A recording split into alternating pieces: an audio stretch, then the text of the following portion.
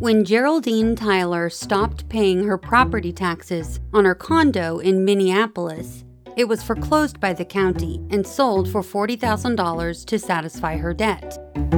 Now, the problem was that Ms. Tyler only owed the county $15,000, but they pocketed the remaining $25,000.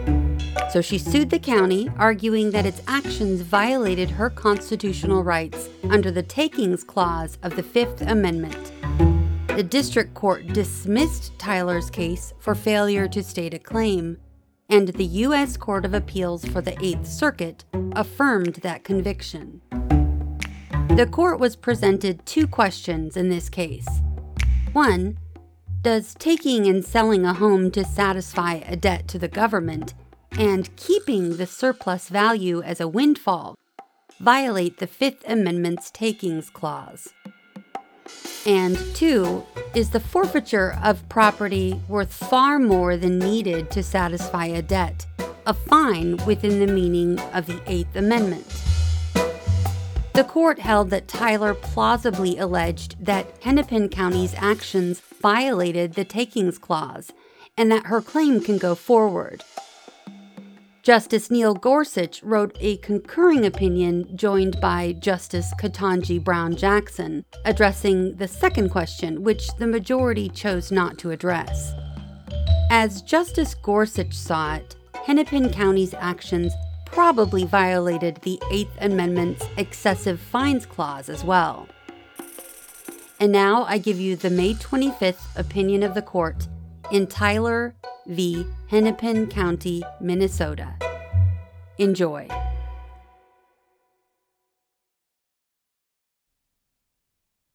Chief Justice Roberts delivered the opinion for a unanimous court. Hennepin County, Minnesota sold Geraldine Tyler's home for $40,000 to satisfy a $15,000 tax bill. Instead of returning the remaining $25,000, the county kept it for itself. The question presented is whether this constituted a taking of property without just compensation in violation of the Fifth Amendment. Part 1. Hennepin County imposes an annual tax on real property. The taxpayer has 1 year to pay before the taxes become delinquent.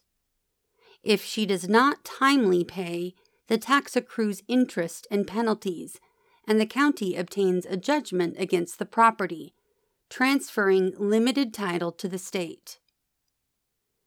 The delinquent taxpayer then has 3 years to redeem the property and regain title by paying all the taxes and late fees.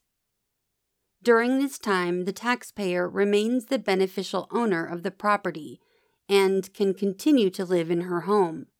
But if at the end of 3 years the bill has not been paid, absolute title vests in the state and the tax debt is extinguished. The state may keep the property for public use or sell it to a private party. If the property is sold, any proceeds in excess of the tax debt and the costs of the sale remain with the county to be split between it, the town, and the school district. The former owner has no opportunity to recover this surplus. Geraldine Tyler is 94 years old. In 1999, she bought a 1-bedroom condominium in Minneapolis and lived alone there for more than a decade. But as Tyler aged, she and her family decided that she would be safer in a senior community, so they moved her to one in 2010. Nobody paid the property taxes on the condo in Tyler's absence, and by 2015, it had accumulated about $2,300 in unpaid taxes and $13,000 in interest and penalties. Acting under Minnesota's forfeiture procedures, Hennepin County seized the condo and sold it for $40,000, extinguishing the $15,000 debt. The county kept the remaining $25,000 for its own use. Tyler filed a putative class action against Hennepin County and its officials, asserting that the county had unconstitutionally retained the excess value of her home above her tax debt. As relevant, she brought claims under the Takings Clause of the Fifth Amendment and the Excessive Fines Clause of the Eighth Amendment. The district court dismissed the suit for failure to state a claim. The Eighth Circuit affirmed. It held that where state law recognizes no property interest in surplus proceeds from a tax foreclosure sale conducted after adequate notice to the owner, there is no unconstitutional taking.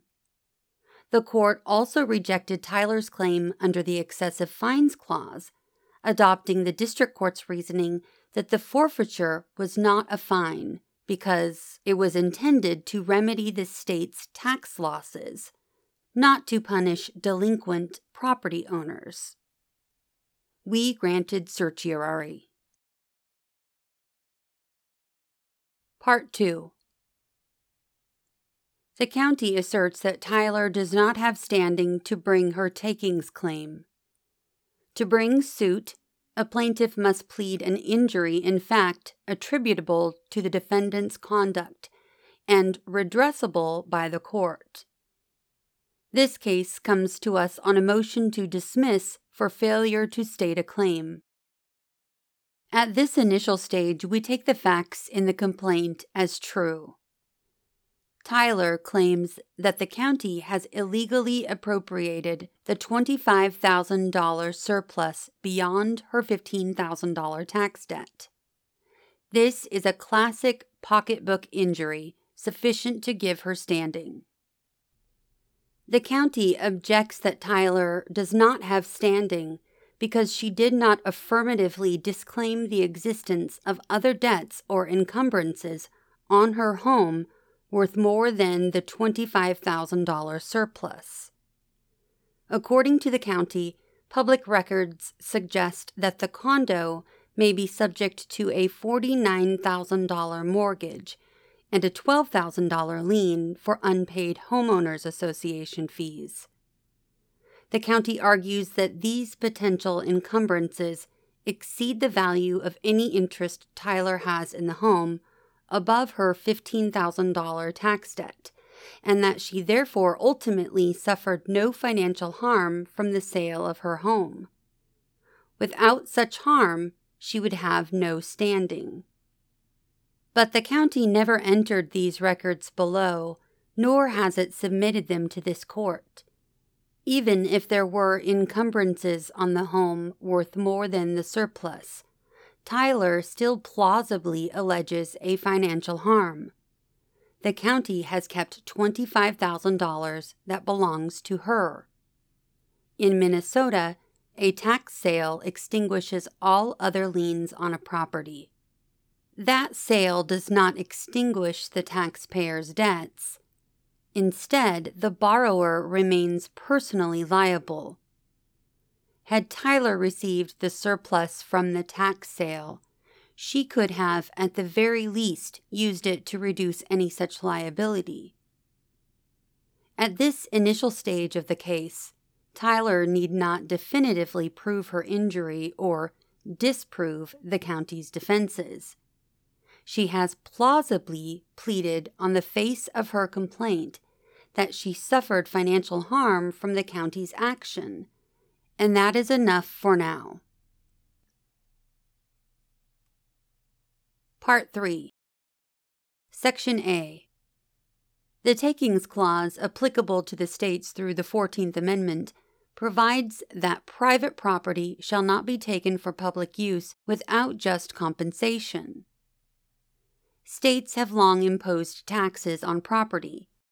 Such taxes are not themselves a taking, but are a mandated contribution from individuals for the support of the government for which they receive compensation in the protection which government affords. In collecting these taxes, the state may impose interest and late fees.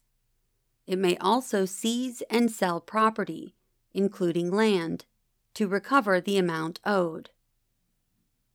Here, there was money remaining after Tyler's home was seized and sold by the county to satisfy her past due taxes, along with the costs of collecting them. The question is whether that remaining value is property under the Takings Clause, protected from uncompensated appropriation by the state. The Takings Clause does not itself define property. For that, the court draws on existing rules or understandings about property rights. State law is one important source. But state law cannot be the only source. Otherwise, a state could sidestep the Takings Clause by disavowing traditional property interests in assets it wishes to appropriate. So we also look to traditional property law principles, plus historical practice and this court's precedents. Minnesota recognizes a homeowner's right to real property, like a house, and to financial interests in that property, like home equity. Historically, Minnesota also recognized that a homeowner whose property has been sold to satisfy delinquent property taxes had an interest in the excess value of her home above the debt owed. But in 1935, the state purported to extinguish that property interest by enacting a law providing that an owner forfeits her interest in her home when she falls behind on her property taxes. This means, the county reasons, that Tyler has no property interest protected by the Takings Clause. History and precedent say otherwise. The county had the power to sell Tyler's home to recover the unpaid property taxes, but it could not use the toehold of the tax debt to confiscate more property than was due. By doing so, it effected a classic taking in which the government directly appropriates private property for its own use. Tyler has stated a claim under the Takings Clause and is entitled to just compensation. Section B. The principle that a government may not take more from a taxpayer than she owes can trace its origins at least as far back as Runnymede in 1215, where King John swore in Magna Carta that when his sheriff or bailiff came to collect any debts owed him from a dead man, they could remove property until the debt which is evident shall be fully paid to us, and the residue shall be left to the executors to fulfill the will of the deceased. That doctrine became rooted in English law.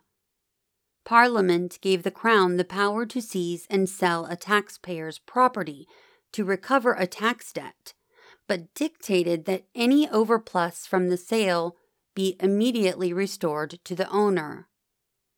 As Blackstone explained, the common law demanded the same.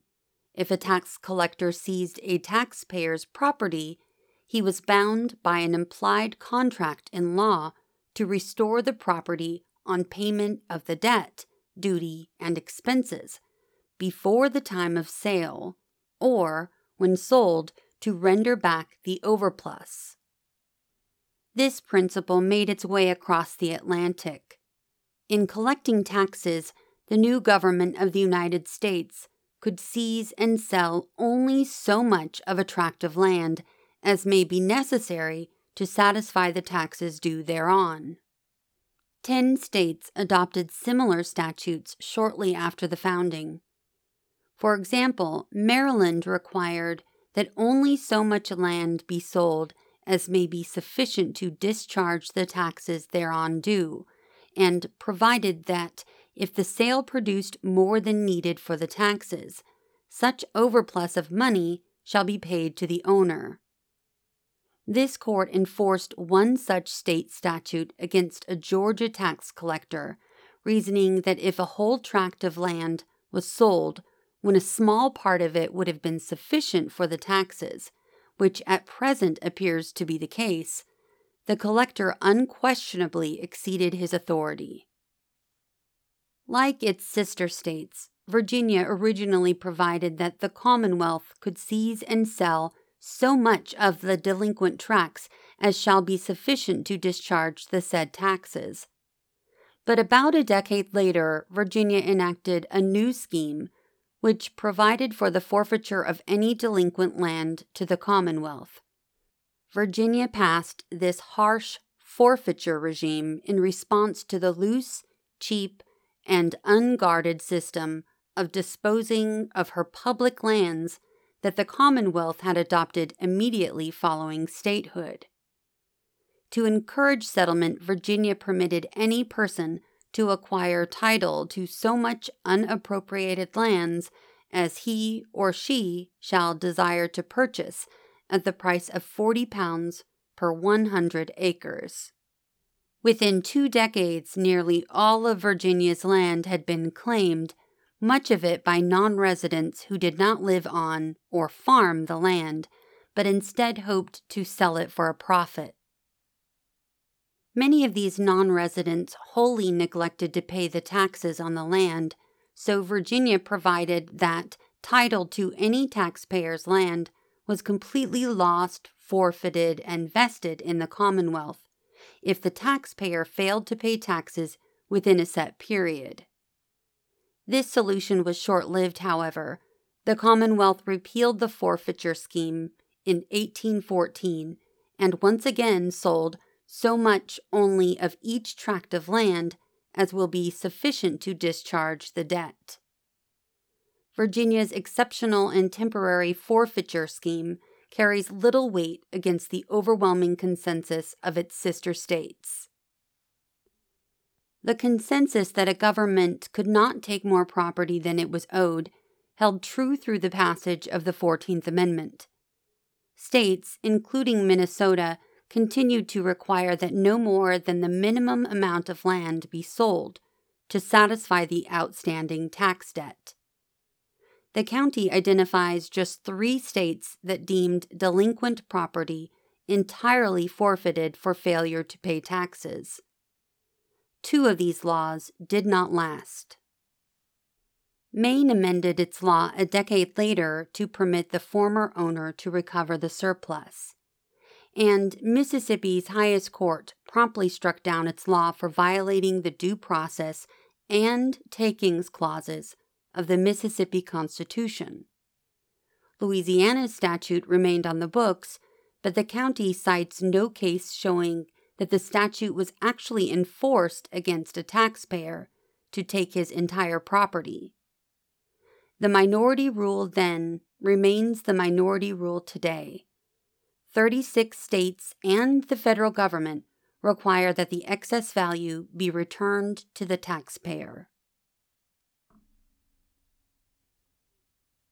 Section C. Our precedents have also recognized the principle that a taxpayer is entitled to the surplus in excess of the debt owed. In United States v. Taylor, 1881, an Arkansas taxpayer whose property had been sold to satisfy a tax debt sought to recover the surplus from the sale. A nationwide tax had been imposed by Congress in 1861 to raise funds for the Civil War. Under that statute, if a taxpayer did not pay, his property would be sold, and the surplus of the proceeds of the sale would be paid to the owner. The next year, Congress added a 50% penalty in the rebelling states, but made no mention of the owner's right to surplus after a tax sale. Taylor's property had been sold for failure to pay taxes under the 1862 Act, but he sought to recover the surplus under the 1861 Act. Though the 1862 Act made no mention of the right of the owner of the lands to receive the surplus proceeds of their sale, we held that the taxpayer was entitled to the surplus because nothing in the 1862 Act took from the owner the right accorded him by the Act of 1861 of applying for and receiving from the Treasury the surplus proceeds of the sale of his lands. We extended a taxpayer's right to surplus even further in United States v. Lawton, 1884. The property owner had an unpaid tax bill under the 1862 Act for $170.50. The federal government seized the taxpayer's property and instead of selling it to a private buyer, kept the property for itself at a value of $1,100. The property owner sought to recover the excess value from the government, but the government refused. The 1861 Act explicitly provided that any surplus from tax sales to private parties had to be returned to the owner, but it did not mention paying the property owner the excess value where the government kept the property for its own use instead of selling it. We held that the taxpayer was still entitled to the surplus under the statute, just as if the government had sold the property. Though the 1861 statute did not explicitly provide the right to the surplus under such circumstances, to withhold the surplus from the owner would be to violate the Fifth Amendment to the Constitution and to deprive him of his property without due process of law, or to take his property for public use without just compensation. The county argues that Taylor and Lawton were superseded by Nelson v. City of New York, 1956, but that case is readily distinguished. There, New York City foreclosed on properties for unpaid water bills. Under the governing ordinance, a property owner had almost 2 months after the city filed for foreclosure to pay off the tax debt and an additional 20 days to ask for the surplus from any tax sale. No property owner requested his surplus within the required time. The owners later sued the city, claiming that it had denied them due process and equal protection of the laws. In their reply brief before this court, the owners also argued for the first time that they had been denied just compensation under the Takings Clause. We rejected this belated argument. Lawton had suggested that withholding the surplus from a property owner always violated the Fifth Amendment, but there was no specific procedure there for recovering the surplus. New York City's ordinance, in comparison, permitted the owner to recover the surplus, but required that the owner have filed a timely answer in the foreclosure proceeding, asserting his property had a value substantially exceeding the tax due. Had the owners challenging the ordinance done so, a separate sale could have taken place so that they might receive the surplus. The owners did not take advantage of this procedure, so they forfeited their right to the surplus. Because the New York City ordinance did not absolutely preclude an owner from obtaining the surplus proceeds of a judicial sale, but instead simply defined the process through which the owner could claim the surplus, we found no takings clause violation. Unlike in Nelson, Minnesota's scheme provides no opportunity for the taxpayer to recover the excess value. Once absolute title has transferred to the state, any excess value always remains with the state. The county argues that the delinquent taxpayer could sell her house to pay her tax debt before the county itself seizes and sells the house. But requiring a taxpayer to sell her house to avoid a taking is not the same as providing her an opportunity to recover the excess value of her house once the state has sold it. Section D. Finally, Minnesota law itself recognizes that in other contexts, a property owner is entitled to the surplus in excess of her debt. Under state law, a private creditor may enforce a judgment against a debtor by selling her real property, but no more shall be sold than is sufficient to satisfy the debt, and the creditor may receive only so much of the proceeds as will satisfy the debt. Likewise, if a bank forecloses on a home because the homeowner fails to pay the mortgage, the homeowner is entitled to the surplus from the sale. In collecting all other taxes, Minnesota protects the taxpayer's right to surplus. If a taxpayer falls behind on her income tax and the state seizes and sells her property, any surplus proceeds shall be credited or refunded to the owner. So too if a taxpayer does not pay taxes on her personal property, like a car. Until 1935, Minnesota followed the same rule for the sale of real property. The state could sell only the least quantity of land sufficient to satisfy the debt, and any surplus realized from the sale must revert to the owner. The state now makes an exception only for itself and only for taxes on real property. But property rights cannot be so easily manipulated. Minnesota may not extinguish a property interest that it recognizes everywhere else to avoid paying just compensation when it is the one doing the taking. Part 4. The county argues that Tyler has no interest in the surplus because she constructively abandoned her home by failing to pay her taxes. States and localities have long imposed reasonable conditions on property ownership. In Minnesota, one of those conditions is paying property taxes. By neglecting this reasonable condition, the county argues, the owner can be considered to have abandoned her property and is therefore not entitled to any compensation for its taking. The county portrays this as just another example in the long tradition of states taking title to abandoned property. We upheld one such statutory scheme in Texaco. There, Indiana law dictated that a mineral interest automatically reverted to the owner of the land if not used for 20 years. Use included excavating minerals, renting out the right to excavate, paying taxes, or simply filing a statement of claim with the local recorder of deeds. Owners who lost their mineral interests challenged the statute as unconstitutional. We held that the statute did not violate the takings clause because the state has the power to condition the permanent retention of a property right on the performance of reasonable conditions that indicate a present intention to retain the interest.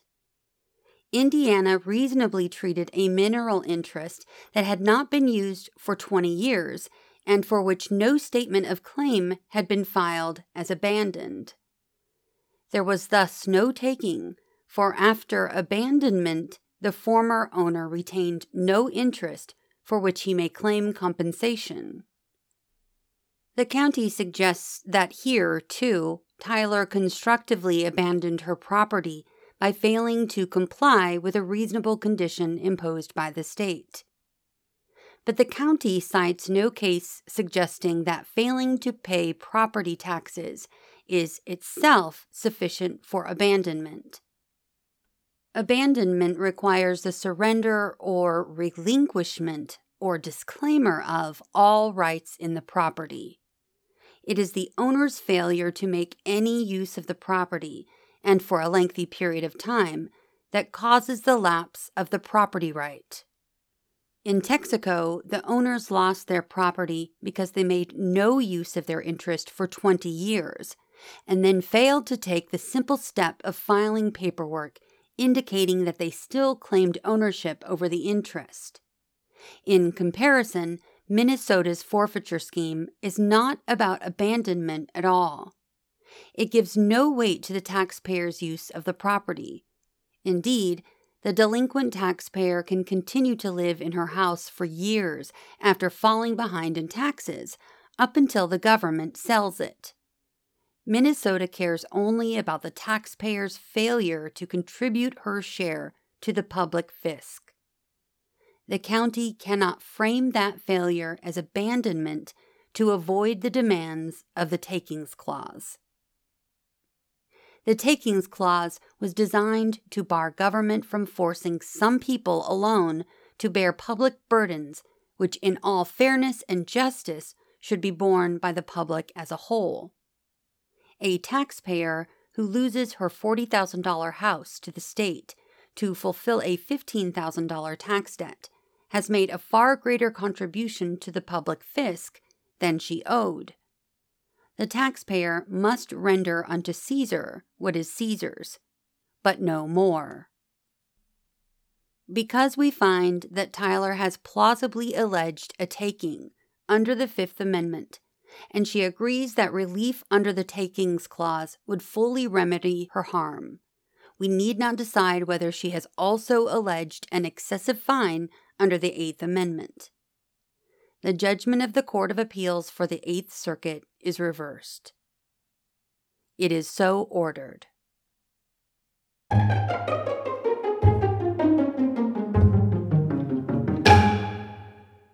We've come to the end of the opinion. Until next episode, thanks for listening to What SCOTUS Wrote Us.